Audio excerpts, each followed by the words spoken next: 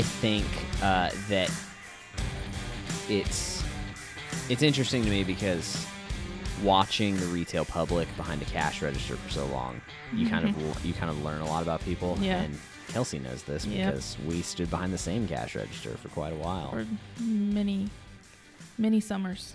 Yeah, and you just understand that people don't know what they want. I mean, Yes. people have to be told what they want. Exactly. That's what I was about to say. People want what they want because they were told to want it. Mm-hmm. And if they were told that they want it from somebody they respect, then it's an ace in the hole. That's it, you know. Yeah.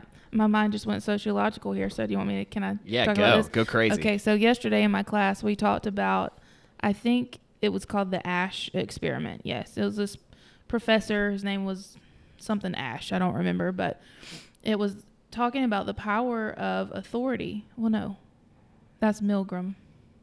Milgram was talking about the power of authority. And he was saying that Milgram proposed this, what's the word I'm looking for? Experiment to have people come in, and one person they were going to assign to be the teacher, and the other was going to be assigned to be like the subject or the student type thing.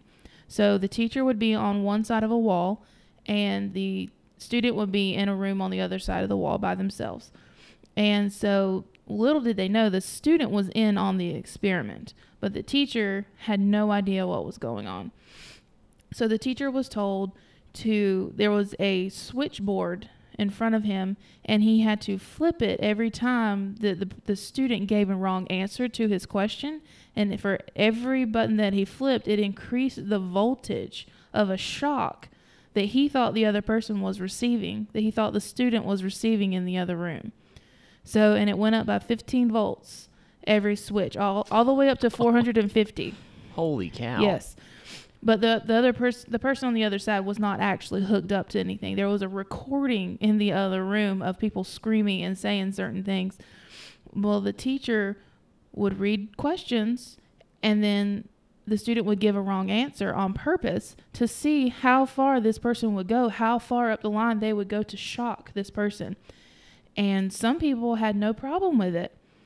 Some people would get up to like 30, 45 volts and hear the person in there like moaning or screaming or saying something, and turn to the person over the experiment and say, I'm not doing this. I'm not going to kill this person.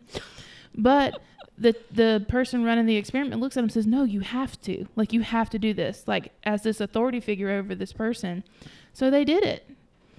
And some people got all the way up to 450 volts, even hearing the recording of what they thought was the other person screaming on the other side. What? All because they were doing what they were told. The power of authority. Oh no. Yeah. Oh, that's so upsetting. I mean, they would pause for a second, and you would see that they were hesitant, but because the person behind them kept encouraging them and saying, you have to do this to get what you were promised, you have to do this.